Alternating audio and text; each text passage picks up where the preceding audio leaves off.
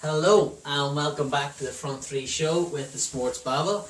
I'm your host, Filippo. To my right, the Prince of Rome, Jake. Say hello, Jake. Good to my left, Mr. Tall, Brenton Hagan. A really nice week for me this week. My team won a game of football and your team lost. Both your teams lost. So it's nice for me this week to be in the middle. Straight in there with the globe. Yeah, I thought I'd fire it in early because you both got decent signings that you wanted, so you'll be able to fire them at me later on in the show. Plenty to talk about this week. The transfer window ended last night. There was a midweek Premier League fixture list, which we were just talking about before we came on air, which all three of us love. I personally think it's better than Champions League, having a midweek Premier League or domestic games. I think they're brilliant. Premier League's the best you can get. Well, I'm sure someone else will argue their own league, but if your own league's playing during the week, it means more, I think, a wee bit when you're playing teams from your own league. Some strange results. Will we get into the results from the midweek or the transfers first? Where do you want to go with first? I don't mind. Any preferences? Well, I suppose the football results this week were overshadowed by the transfers, because we had Arsenal losing on Tuesday night 3-1 at Swansea and just being outplayed, really out-muscled all over the pitch. But yet we're not talking about that now, because Arsenal have since signed Mesut Ozil to a long-term contract, highest paid player in the club's history, and some reporters are saying the highest paid player in the Premier League. Not quite sure about that. Not quite sure of the validity of that, but I suppose that's what we're talking about as Arsenal fans. Ozil is signed, Aubameyang is signed. The result is forgotten, but ultimately when we look at the table, we're reminded of the stark reality that Arsenal are a long way off top four. Are these United fans that happen to be saying that he's the highest paid player in the Premier League? Go ahead, that's right. Could well be, you'd have to... I mean, instead of Alexis Sanchez, they're trying to say that Ozil is the highest paid player. Well, it's a real kick in the teeth for Sanchez, because he wanted that amount of money and Arsenal refused to pay it to him. Well, we'll talk about the transfers and Ozil, which I think was Arsenal's best bit of business, in 15-20 minutes. We should talk about Toots, you're going to get a slap for that. We should talk about this week's Premier League results and what happened, and we'll start at Wembley, because I was over last night. We were watching with the Chelsea game on and the United game on. Spurs were awesome. Yeah, biggest result of the week. I think it's hard to argue with that. In terms of affecting the top of the table, yeah. I suppose you could argue Chelsea beat, Arsenal beat, which more affects the relegation zone and those 12 teams that are in it. But I think basically last night confirmed that I know City are champions already, but 15 points United are, even if they rally, the way teams get a scare. We never really thought it would happen to Pep's City, but I think that confirmed it last night. United looked very poor, but I think credit has to go to Spurs. Spurs were awesome. Yeah, they were. 11 seconds in, yeah, they were 1-0 up. And United never recovered from that. No. They were second every ball. They were. Spurs looked fresh. They looked sharp. It could have been more. Harry Kane missed a couple of chances, and it's not like him. And they should have had a penalty. Antonio Valencia's tackle. I know immediately the commentator said that on Dele Alli. On Dele Alli, they said that it wasn't a foul. Certainly a foul. And even the expert referee on BT Sports said initially no foul, and then at half time he had to retract that and say it actually was a penalty. From first view, I had no doubts that it was a penalty. It was a chop, really, wasn't it? And once you make that action, lack of control, really. But as good as Tottenham were, I think Manchester United were absolutely abysmal. And here we have Jose Mourinho again trying to, I suppose, make some sort of a scapegoat out of player. He brought Marouane Fellaini on in the second half for Paul Pogba, making a statement, and then 8 minutes later takes off Marouane Fellaini, who obviously isn't doing the job that he asked him to do. Why not take Alexis Sanchez off, who completed very few passes last night, and I would say was poor on the whole, defensively and offensively. I think the word sort of coming out is that Fellaini is injured. I haven't seen it confirmed yet. I don't personally think he was injured. I can be proven wrong here massively and whatever. I think it was Mourinho. It was Mourinho. You could tell by the precursor to him taking him off was his screams at Herrera to get on, to come down. Yes. I think Herrera's warming up, where's behind him, and he screams for him, and we tried to watch it back to see what actually Fellaini had done wrong, and didn't look like he did anything really. I mean, it doesn't follow Ericsson. all United players were a yard or two off, and including Fellaini. And maybe Mourinho said, "Tell everybody to get tight when you get on there," and everybody did the opposite. Basically, it was a really big chance that. Son actually should have scored an unreal save. He's standing there, he just puts his hand out and palms it away. But but Fellaini, and then people heard the media afterwards also suggesting that this is Mourinho trying to take away from the bad performance and make everybody talk about Fellaini, which of course we're doing now. Do you know what I mean? So it does work to that effect. What we should focus on. Spurs absolutely outstanding, and they're coming down feeling Sunday. And if they go like that and we go at them the way Liverpool have gone at, that could be chaos. But Man United set up with a 4-1-4-1. Well, that's what it looked like at times. I'm sure they probably went with 2, but there was a point in the first half, I think I was telling you and Pat, that I said it's 4-1-4-1. Matic is on his own, and he was literally he looked like the Cranach, in that Britain and Lock, the little island. He looked miles away on his own, no one near him. No, he struggled last night. I think that's the worst I've ever seen the man. It was very poor. The thing that I think happened was Spurs got the killer blow early on, and United felt like they needed to come out. And by coming out, Pogba had to push on and leave Matic exposed. And when Pogba joins that 4 up top, Matic isn't enough to keep that Dele Alli, Ericsson, Kane, Son dropping in. Manchester United's defence is bog standard. Yeah. The only saving grace they have is that they've got the best goalkeeper in the world at the moment. Otherwise, they would be nowhere near second, nowhere near it. Their 2 centre halves, Smalling and Jones, are absolutely diabolical. They're not good enough. Spurs had 22 shots. Yeah. United had 6. Smalling and Jones. I wouldn't have them at Liverpool, and listen. I wouldn't have them at Arsenal. and our defences are horrendous, and have been really, really poor. I wouldn't have either of them at our team for because you know why I say that. Okay, defensively, but neither of them are great on the ball either. At least with Mustafi and Koscielny, they're actually decent on the ball, and that's their saving grace. I think as well, United they're playing 2 wide attacking midfielders that are playing their fullbacks now, and at times Antonio Valencia has been brilliant for Manchester United. At times he's been one of the top right backs in the league, if not the world. Sometimes he looks outstanding, and other times he looks a bit off. But more Ashley Young, that second goal, he was tucked way in, and the space behind him. Trippier had 40 minutes. So much. It was a really strange sort of. As if United were a bit clueless or something last night, wasn't it? It was just a bit like. I think that side in particular, Ashley Young is an attacking player by trade, and so is Sanchez, and to have them both on that same side, there's no natural defensive player on that side, and Trippier is an attacking fullback, so that all adds up to little protection on that side, and Jones or Smalling, whoever it is coming out to that left hand side, I think it was Jones. Was it Jones? Because he put the own goal in from that side. Needs more protection than that. He needs a proper fullback to keep that in line. And that's fair enough, Brendan. But at the same time, he should have won the header, for the first goal. Also, Alexis Sanchez would have you would have seen him at Arsenal. The defence weren't pushing up, and he would have been given off to the defence to defend. He really needs to now look at himself and take some of his own advice on board and maybe start to defend himself. Because if all his performances are like that one, he was an absolute waste of his signing. Well, he's going to have to use the defend for Jose Mourinho, because that was always the problem with Eden Hazard at Chelsea, and he's a very similar player to Sanchez. These players do not want to defend, and I think you have to let those players attack. Those players are attacking players, you have to let them attack. The problem at Manchester United is their defence isn't defensive enough at the minute. I have a really close friend, Michael. I don't know if he watches the show or not. Sometimes he does, sometimes he doesn't, so he might be watching tonight. But Michael's a die-hard United fan, and he's very, very football knowledgeable. He's brilliant. But he texted me last night, and he just said the Galactico fear has been realised.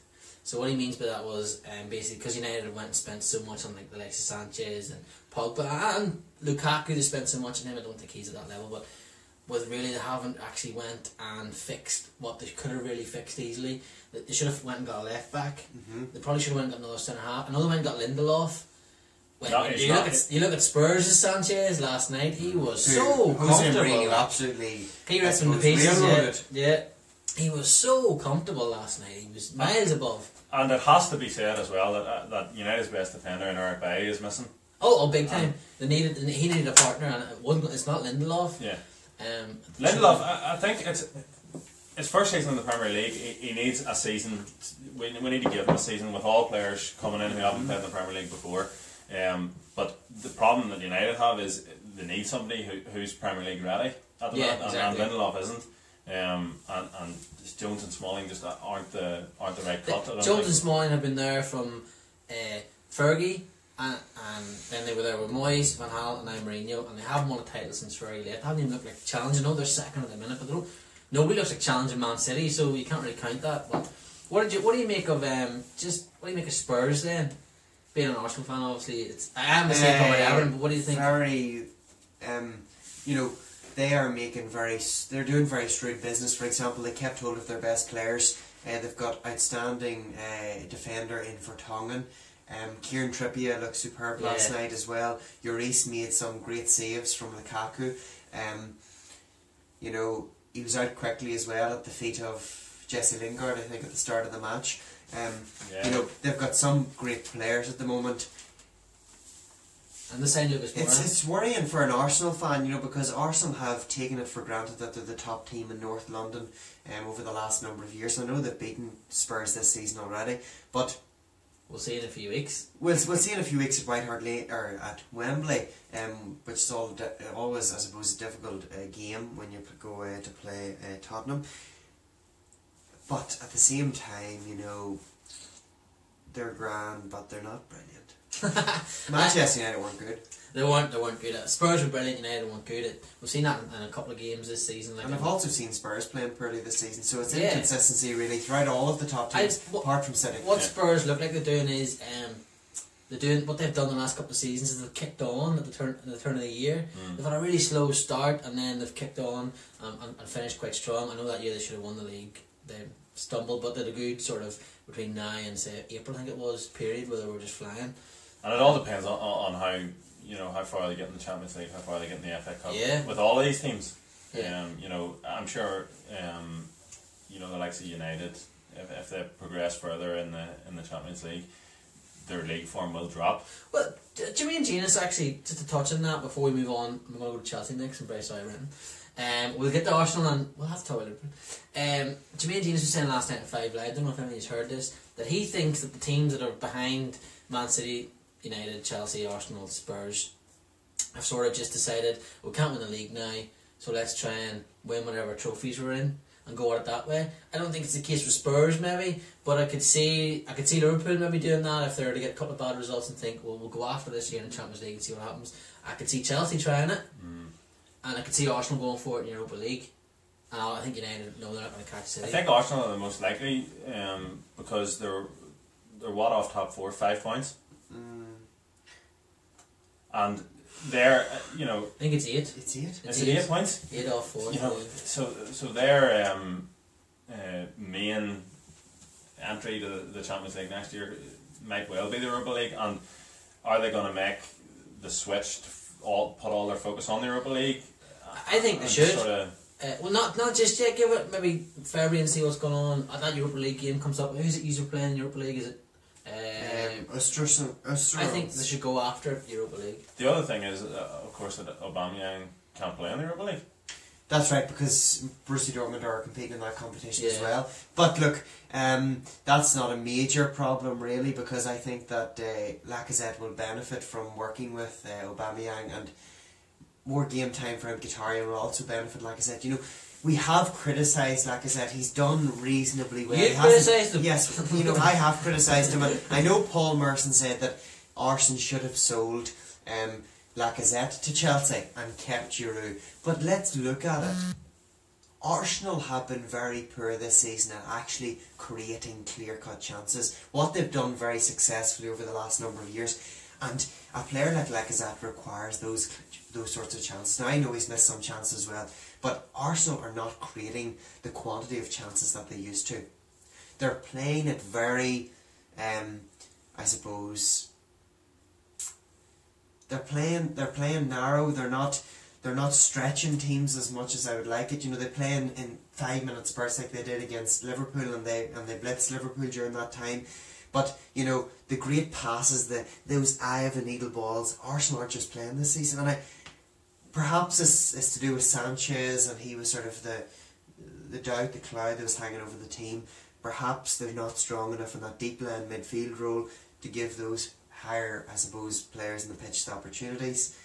It's difficult to know, but I think with Mkhitaryan and Ozil and Aubameyang, Lacazette will improve, you know. The speed will be back, I think, attacking play. But Lacazette, yeah. I mean, I don't mean just, you need just the running, speed to stretch. I mean passing, so I think the football will be quicker. The speed to stretch, because Lacazette's good at coming short, but he's very poor at stretching. The other night, you know, Mawson and Federico Fernandez outpaced Lacazette on a number of occasions. You know, that's worrying for a £55 million pound signing.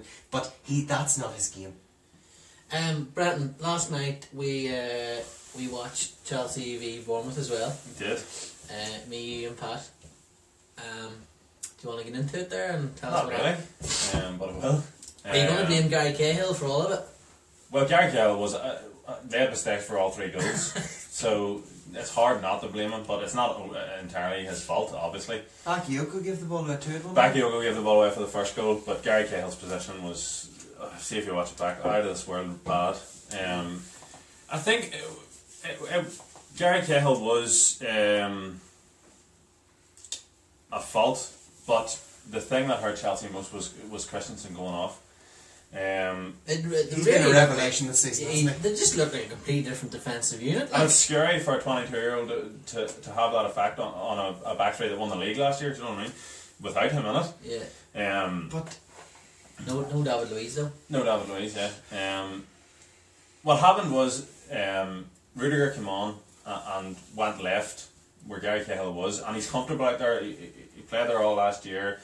He knows who's on his right, who's on his left. Suddenly he was in the middle, and Rudiger prefers to play out there on the left, so he went out on the left. Gary Cahill came in the middle, and he was lost. He was absolutely lost.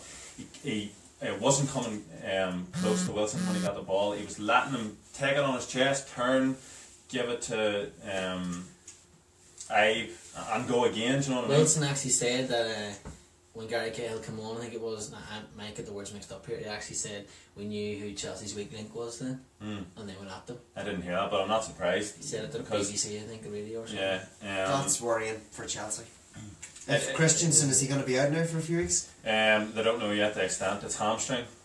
So he's going to be out for at least 3 weeks. Yeah, well, 2 to 3 weeks. 2 to 3, yeah. Miss Well, Barcelona possibly, coming. Yeah. The first United, leg anyway. United coming, City coming. Yeah, it's a major month for Chelsea. So I can see Gary Cahill's the club captain, which also throws another spanner in the works. You don't want to be benching your club captain constantly. Although I don't think Antonio Conte, if he's still there, will have a problem doing that. It's so clear to see that he's not a happy man. He's not. But on the pitch, I think Conte's right in that his squad isn't big enough, isn't fit for the Premier League, because he feels like he needs to. Last night he felt like he needed to rest Cesc Fabregas. Cesc Fabregas was poor, but he's better when he starts with Kante. Bakayoko I think is only getting game time because you know else there. Yeah, and he's afraid of the other players getting tired for these bigger games coming up. But the other main problem was that there was no focal point up front, and we need to get Morata back fit, and hopefully Olivier Giroud comes in and plays out of his skin. He's not injured, Giroud, is he? No, he's fit to go straight in. He might be a little bit lacking in game sharpness, but I'd say he'll manage. I say, yeah, once Chelsea start winging balls into the box. Yeah, well, I mean that is, you could see last night that as Piliqueta, especially when he picks the ball up, it was Zappacosta last night. He wants to play that ball all the time, and he's trying to play that ball because it was Nazar up front instead of Morata. instead of Batshuayi, he's trying to play that ball only along the ground or into chest, and it's just not working. That's not the way Chelsea have been the last 2 or 3 seasons. Because they've always had that big man up front to feed off, to go in behind. With Costa, he went in behind a lot more. But it just wasn't working last night. They're not a team like Liverpool who like to play it in the feet, and then Mane feeds off Firmino, feeds off Salah. It happens to a certain extent with William, and William was injured as well last night, so they were missing that. Barkley still doesn't look sharp. I think he needs some more time. But Barkley shouldn't be starting games at the minute either, I don't think. But is that not just a way for Antonio Conte to rub those who sort this transfer business out, to rub their noses in it? Yes, it is. This is the player you've brought in. I'm starting him and putting him straight into the squad because that's the type of player we need, and he's just not delivering. Why did you sign him? I don't know if it's why did you sign him rather than I have no other choice. Conte reminds me of Rafa at Liverpool when Rafa was... Or Rafa now. Rafa now, God love him, but when he was having his big debate, argument and fallout with the owners, when we all were falling out with the owners and they weren't really backing him as much as we wanted, and he was wanting certain players. Now, admittedly, he wanted Gareth Barry instead of Xabi Alonso, so, I mean, wasn't really a great plan, but he wasn't getting it, and he would do that sort of thing, he would throw like players on randomly, or I think he took Gerrard and Torres off one game because they were knackered, and he threw on young players that we didn't have. I can't remember what game. I think it was away to West Brom or some daft anyway. And we lost the game, and it ended up the long run cost us towards the end of the season. But I look at Conte and listened to him last night. I don't know if you heard this, Jake. He just doesn't seem like he wants to be there anymore, and the fans are cheering and singing the song. The fans love him because he does love. At 3-0, you lot, obviously. And at 3-0 to Bournemouth in the 88th minute, there was an Antonio chant, and the club have to be listening to that and think: is this now? I talked about it last week or the week before. Is this now a time where we stick with the manager? Stick with our youth system that's been so successful. You saw, Ethan Ampadu, every time he's made appearances this year, he's been brilliant. Mm-hmm. Hudson-Odoi, when he came on last night, was the best player on the pitch when he was on. Very good when he was on. Yeah. You still have the likes of Loftus-Cheek, Tommy Abraham on loan, so they have a decision to make. And I think if Conte got the backing or he got the plan in place, that he would stay. I would hope that, but it doesn't look like it at the moment. Jake, Arsenal were playing on Tuesday night. Sorry, Philip, just want to sort of highlight something else here. You talk about Rafa and a similar experience to Conte. The difference is that Rafa wasn't coming from a title-winning season. Conte's coming from a squad that has won the title and won it convincingly after a stuttering start, yes? This points to deeper issues within Chelsea Football Club as a whole, mentality issues. And, it's plain to see. Last season they won the title under Conte. The previous season they finished 10th. Mm-hmm. The previous season they win the title. This team of players is just totally inconsistent. I don't totally agree with that, in that one of the factors is that they've had a lot more games this season, and there was mutiny as well, and Mourinho's season that he just went 10th. There was chaos. And the squad has been stretched, and is tired and hasn't been added to as much as Conte would like it to be. There may be some touch of what you're saying as well, but I don't think it's the highest contributing factor. I think the squad needed to be boosted in the summer. And not lose Matic. Yeah. That was a major decision. Suicide. That was a major decision. And earlier you can point to Conte for losing Costa as well. Yes, that is a massive blow to Chelsea. I really think that was his biggest mistake. Bringing in, a lot of top clubs have three main strikers, and Chelsea only have two, and had two in Batshuayi as well, and you could clearly tell he didn't fancy Batshuayi. So what's the problem with having the big clubs need to have Morata there, Costa there, and Batshuayi as a third option for Carabao Cup when there's injuries, when we're playing FA Cup replays against Norwich, that sort of thing. but it's all up in the air. You know. Fair play to Bournemouth though. Bournemouth have now beaten Arsenal and in the last few weeks. yeah, Chelsea. Danny Howe last few said weeks. it was their best performance in the Premier since they've been in the Premier League. They've So- done well the last couple of weeks, and we played them, and although we won in the end, you just know with Bournemouth they're going to be a tricky opposition. They are. You know, they've got tricky players. But who a are team that did beat vulnerable. us, that was bottom of the table and absolutely stunned us that night and fully deserved it, they went and won again playing yourselves on Tuesday night. Swansea, bit of a revival under Carlos Carvalhal. A little bit of revival. Delighted to see it because I do have a soft spot for Swansea, but disappointing. I watched the game and disappointing with the application of some of the Arsenal players. You know, Arsenal went 1-0 up, and Arsenal went 1-0 up. Within 2 minutes, it's 1-1. You think this is a trait as well, don't you? It's a major trait because they're giving away leads. They've lost 15 points this season from winning positions in the Premier League. Now, Arsene Wenger in his press conference pointed out that they've won 14, but that still doesn't get to the bottom line of this issue. They've lost 15 points from winning positions, and some of those were teams that they should have been winning. For example, Bournemouth. For example, Watford. They conceded last minute, cleverly won. They lost 2-1. For example, West Brom 1-0.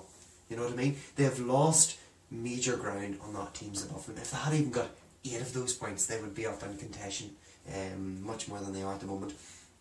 Look, there are some players in the Arsenal team that just aren't good enough. Ozil gave away the ball for the first goal, but Johnny Douglas has made reference there. Xhaka was sleeping. He's supposed to be the defensive midfielder to be able to read danger. Xhaka just stands there. He has no ability to read danger. He Oh, just freezes. He doesn't have a head. No, he does have a head. When I he think it's a wants helmet to with a pl- face He paint on. wants to play the ball forward. That's it. There, you know, in terms of stats, there is no player in the top 5 leagues in Europe who has had more successful passes forward than Xhaka. Interesting. Really? That's stats. Statman.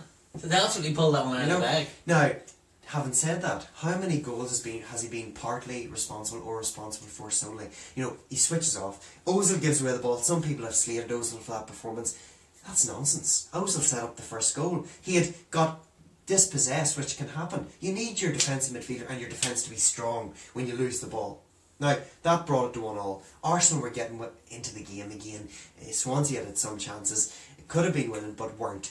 And what happens? Nacho Monreal lets the ball run out of play for a throw, even though he has time to take possession. Wenger loses. Wenger lost the plot. And that's before the goal went in. Yeah. Monreal throws it to the defender. Defender passes it across to Mustafi, passes it across to Czech, who miskicks it with 3 Swansea players. And Jordan Ayew says thank you very much, taps it in the net, and that puts Arsenal under pressure. And the third goal, Mustafi's outgunned, he's out strength there, and Ayew cuts around the outside, plays it across for Klukas to score 2 goals. But that's not the point. The point was that Czech made the major mistake. That was the turning point in the game. There's been 2 goalkeepers in the Premier League that have made the most mistakes leading to goals. You know who they are? Czech. And you know who the other one is? West Brom's. Mignolet. Mignolet, is it? Says so. This season, they both made, I think is it 5 or 6, I don't know what it is, but they both made the same amount of mistakes that have led to goals. Do you for their know teams. Arsenal have conceded more goals than West Brom, who are bottom of the table currently? That's not good. I don't think they'll put it far off either. Like, I was actually going to ask you, Dick, do you think that Arsenal are in danger of, not, I don't mean like becoming like Liverpool's defence, in that before Van Dijk, where there's a clear separation in their attack and their defence. Their attack is so strong and their defence is so weak. Why did Wenger not strengthen defensively in Well, the January transfer window? Ultimately, Brendan, there's a very simple answer to that question. Out of their top 5 goal scorers last season, they've lost 4 of them. They needed goals. Lacazette wasn't providing the goals. They needed to sign a major goal scorer, and they've done that in Aubameyang. But their last 5 goal scorers were Giroud, Sanchez and Walcott.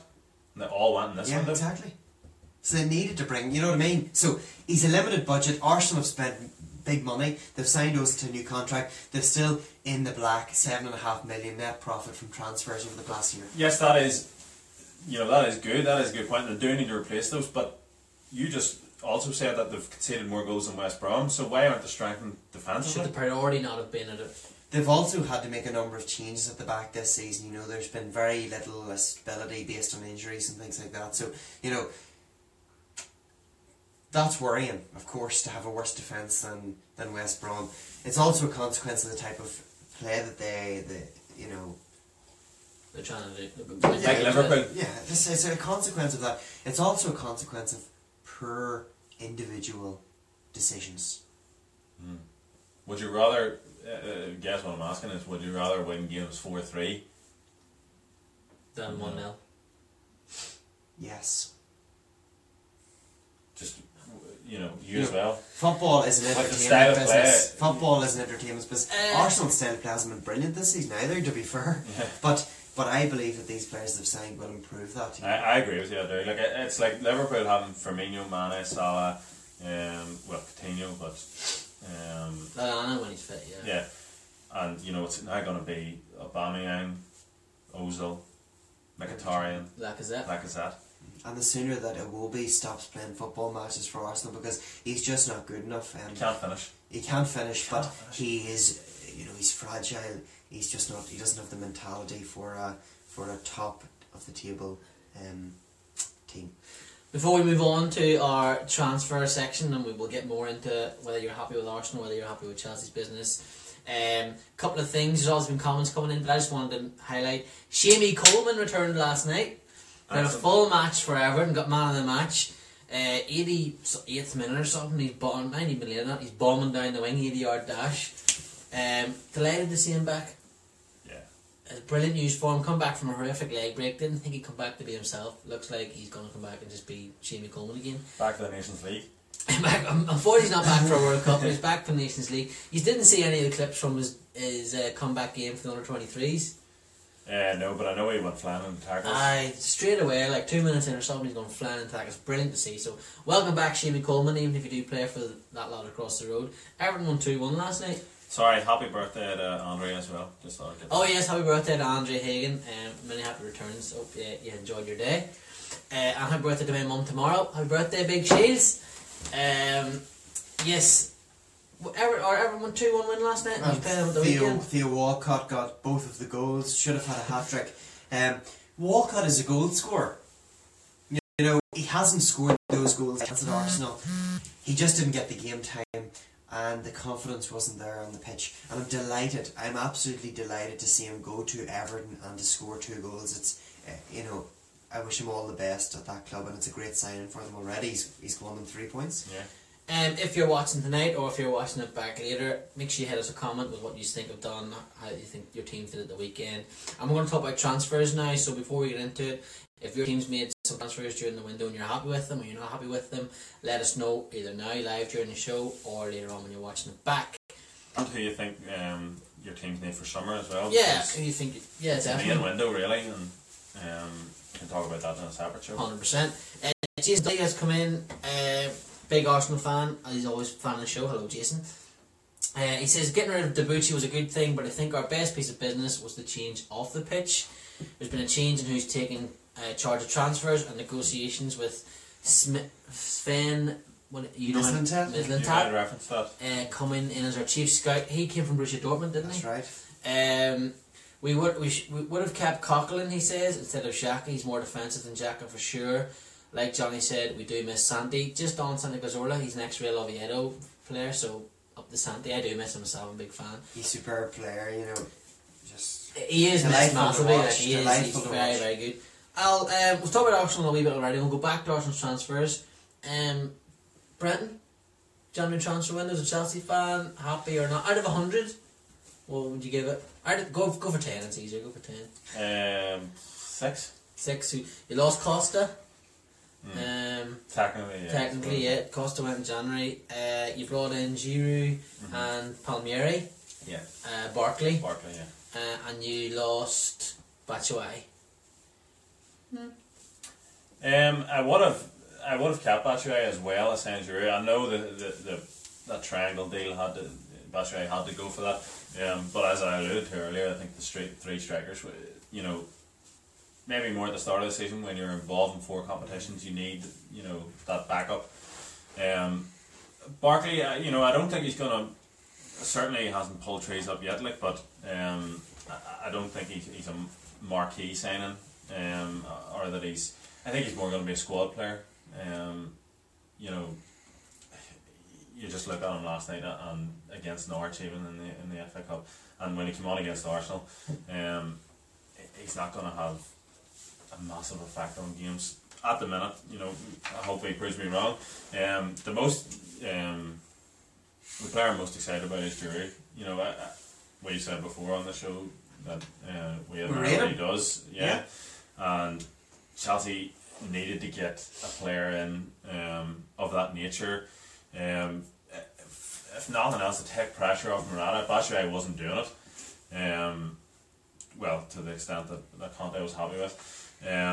But Giroud's going to score goals. I think you said to me last night, and I agree with you. With the quality Chelsea have, the service in Azpilicueta, in Zappacosta, and Moses, and Alonso, balls are going to go in, and he's so good in the air. He's quite good with his feature as well. So, he can work off. We've seen fantastic goals, working off the likes of Wiltshire in the past, and Ozil. The same's going to apply with Hazard and Pedro and Willian. And the thing that we said it before, so we'll not dwell too much on it, he will fit in with that style of football, with those intricate 1-2s at the edge of the area, because he is technically gifted, in my opinion. Yeah. Arsenal have lost a major player, a major squad player, who adds a different dimension to the team, who can come on and make a significant difference. Every Arsenal fan would express, like what Johnny Douglas has said, we're going to miss him. It's a massive loss. However, Johnny, to reassure you, over the last 2.5 seasons, Aubameyang and Giroud have played the exact same games, believe it or believe it not, same appearances. Giroud has scored 47 goals and Aubameyang has scored 100. Well, same appearances, yes, but a lot of Giroud's appearances are substitute appearances, aren't they? I think Aubameyang, before you two get out of here, I think Aubameyang is more of a natural goal scorer, and I think Aubameyang was playing in a better team at the time. I think he was set up a bit better, the way it's assist and stuff that he had at Dortmund. Don't poke the bear. Just slightly, but I do get it. That is a big difference. You've got a very high quality striker in. I think so of you as well. You've got a high quality striker. And you have to also look at the transfer fee. Yeah, that is the best bit. That's 18 million or something. 18 million, and the age of Giroud as well. He's 31, and for Chelsea, that's a big step to sign a 31-year-old, even on an 18-month contract. It's I've spoken about before about their rule about over 30s they only get a year. Yeah. Even John Terry, do you know what I mean? They don't usually break it, but I'm glad they did. Yeah. Really glad they did, because out of all the other players that were being mentioned, Andy Carroll, Peter Crouch, Ashley Barnes. Do you know what I mean? No, he's an excellent sign, and he's actually a bargain. I would say at 18 million. Yeah. So you're giving, but not a goal scorer. So if you're expecting someone who's actually going to finish all of the chances like Morata hasn't been doing, no, Giroud's going to miss a lot of chances as well. I think he'll get 10 goals from now until the end of the season. I'd be happy with that. That would be about his average. Could be 10 big goals. So depends who they're against. The likes of Barcelona. So 6 out of 10 for you. Yeah, I'll go about a 6. I would give not nannies have asked anyway, she obviously don't care. I'd give Liverpool a 4 out of 10. I would have given them a 5 out of 10 because sold Coutinho but brought Van Dijk in, so we needed another centre half to come in, and that'll click eventually, but we got rid of Coutinho. But then they got rid of the lone Sturridge out. Now I don't think Sturridge would have probably played that many games, but it's just it's more of a sentimental drop in the point, because that's the whole Sterling, Suarez, Sturridge, Coutinho, Gerrard. That team is gone now, completely gone. So just a bit ugh. It's a point when you realise, this is completely changed. Yeah, it's completely gone. So I would give them a 4 out of 10. I think possibly should have done more to maybe tell Red Bull Leipzig give us Naby Keita, but it is what it is.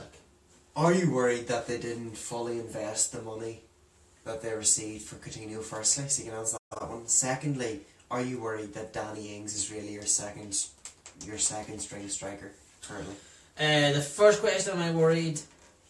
No, I think it'll be invested in the summer, but I think I wouldn't say I'm worried, like, because it's not my money at the end of the day, but I think what would have happened was teams would have went, well, you just got 140 odd million off Barcelona, so give us, like what Leicester did for Mahrez, give us 90 million was supposedly what they were looking at the end for Mahrez, and I think that's what Monaco were looking for Thomas Lemar. Now Mahrez has just gone AWOL and not showing up for training today. Yeah, by all reports. that's not great. But to be fair,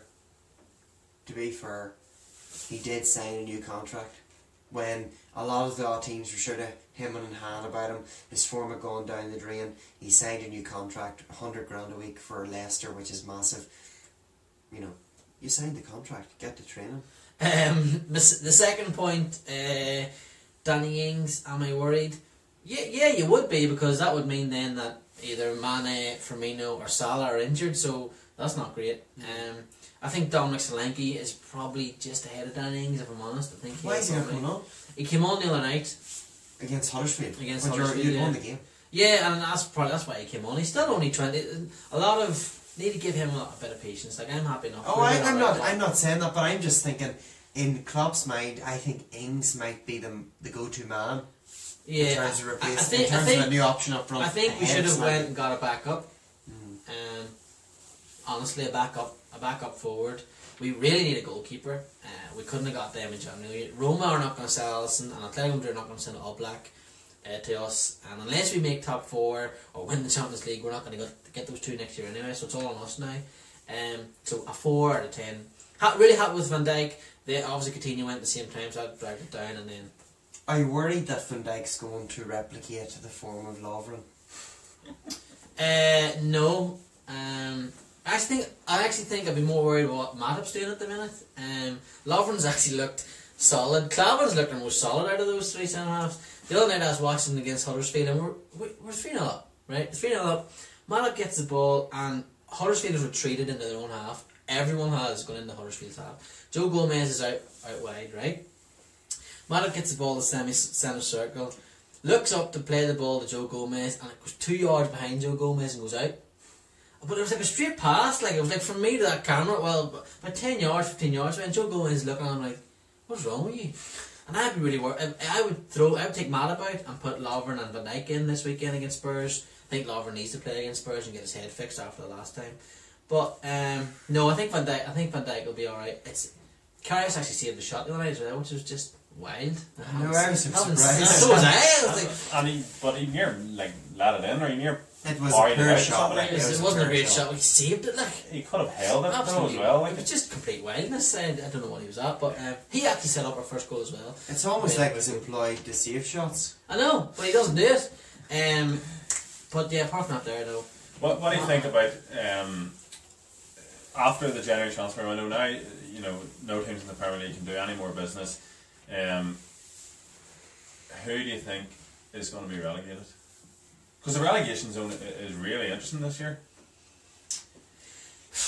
I would have said Swansea until Carvajal arrived in and they started beating teams and looking solid. I would have said Bournemouth as well, and then they'll go on that. The relegation battle and then the top 4 battle now, you can't pick. The boys in the middle are just like wait until the There's summer very comes. few teams in between those two things. You're either involved in one or involved in the other, because the relegation zone stretches so far. Do you want to pick your 3 teams just for the crack? Well, we'll do this and then we'll go for that. I want to hear if you're happy about Arsenal as well. You're not getting away with that. Their transfer? Yeah, but we'll talk about that in a minute. Don't worry. John Taggart wants us to reassure him that Palace are staying up. I'll get on that in a minute. John actually talked about Ruben Loftus-Cheek. He thinks it would be good for both teams. Hello, sister. It'd be good for both teams if Cheek goes back to Palace and stays there. If I was Chelsea, I would tell them to do one and keep Ruben Loftus-Cheek. But John, being a Palace fan, he obviously wants him back. Well, John was saying there that he's at Chelsea currently for medical treatment. Yeah. As the parent club, we must have to do that. But I want him back, big time, especially when you look at Bakayoko. Yeah, you can ask time Loftus-Cheek came on last season, and I know it's different circumstances when Chelsea have basically won the league. He made a lot more appearances towards the end of the season. He looked good, he looked strong, he looked fit. He looked like Yaya Toure looked for Man City when he Was bothered. broke from midfield. Yeah, when he was bothered, he broke from midfield and he linked the midfield and the attack. And I think that's important actually for Chelsea because you can see that Conte is trying to coach that into Kante, because before Kante was just a stopper and he was brilliant at it, but you know, he's actually this season got better on the ball, Kante, and he's making forward passes and he's playing through balls, because he has that energy to go back and forth. Fabregas doesn't. Bakayoko can't do it at the minute. He just, and that's what his game was in Monaco. you know, again, I always say he needs a season to adjust, and then we judge him on next season. At the minute, he doesn't look like he's going to cut the mustard. But Loftus-Cheek, growing up with Chelsea and coming into that title-winning team, you know, I think there's a real player in there. I'm a big fan. I rate him as well. Are we picking our three teams that we think could go down? Let's reassure John. Well, yeah, I don't think Palace will go down. Interesting that Palace tried to sign Dembele from Celtic. Supposedly they were interested in him, but didn't get him. I don't think Palace will go down. I think they have enough to stay up. I think they've enough to stay up. They've also got a very experienced manager who has really steadied the ship there. They've got a top quality player in Zaha, which we've discussed already, our admiration for him. You know, Palace are safe. I am going to pick, we pick one each. And Okay, yeah. I'm going to go first, and I'll tell you why. I don't know if you heard this today in the news, but basically at West Ham, their director of football came out with a ludicrous statement, and I don't know, I can't remember exactly what he said, so I don't want to say something out of turn, but it was a ludicrous, stupid statement about African players and them causing so much trouble. There's already been a bit of uproar. I think Sacco he's gone out, he's left, but I think Kayate, put on his Instagram today something about African pride or something like that. There was something along those lines, and he obviously isn't very happy. I think something like that they're coming out that is, and it's just the sole I as well, that's going to wreck West Ham, and I am going to predict that West Ham will fall into relegation this year. You know, up until that, you know, I think it's that type of thing. Moyes was doing an alright job. He was. We were talking about this last night. Yeah. But I just think that's the type of thing that just hits a team for six, and It's where going they at the wrong are, time of the yeah, season. big time. That's my choice. I think that will have minimal impact on the pitch, because that director of football will be sacked. That's being looked at by the FA, by the club. He'll be sacked in the next 24 to 48 hours, and if he's not, then we're starting to see problems. Yeah. The club need to stand with the players, because the players are the ones that deliver the results, and the results are That's what true. keeps the club Big in 48 the hours for West Ham. big league. Pick your team. I've three picked here, of course, and all three of them are in based on forwards and scoring goals, because you need to be able to score goals to stay in this league. But I just pick one of them. You go ahead, yeah. Who's finishing bottom? Who's finishing bottom? I'm worried about Huddersfield, If you watched them the other night, totally see that. because going forward they looked void of ideas. Defensively, apart from Congolo, who they brought in on loan from Monaco. Yeah, I think it is. Yeah. Excellent defender, actually. I really was impressed by him. I would worry for them. It depends. The other two teams that I picked, I don't want to steal your thunder, but Brighton and West Brom. It's all a story of strikers here. West Brom needs Sturridge to hit the ground running. Rodriguez has done okay. Brighton need Ulloa, because again they're shot shy, and those three teams would be mine to be relegated. Who's your bottom team? Newcastle. Oh, yeah, okay. Oof. See their banner last night? Yeah. Fair play. Again, at West Ham there's problems off the pitch. Newcastle there's massive problems. You know, they signed Slimani late last night on loan. Kennedy on loan as well. And Kennedy on loan from Chelsea. Did Kennedy play last night? Yeah, he did. He had a few good touches, but didn't do a whole pile. Is he left back or left wing? No, he was left wing. And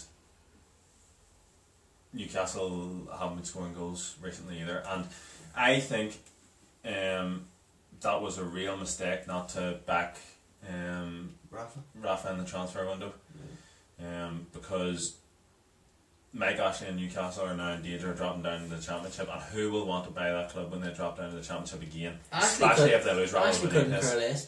Their highest transfer fee was 15 million for Gini Wijnaldum. 15 million, like. I think Bournemouth have spent more than that on broke their transfer record. But look, it's not really about money at the end of the day. I can see that. Like I could see that. All 5 of those teams I think we've mentioned. I know you two mightn't think West Ham, but I think certainly the 3 you mentioned are on big diffs. But it's going to be interesting watching it because it'll start to turn now, and teams will really start to panic, and they'll be just desperate for results and points. So it's interesting. Before we finish off, quickly, Jake, rate your Arsenal transfer window. Well, don't include the Özil signing. I don't want on transfers in.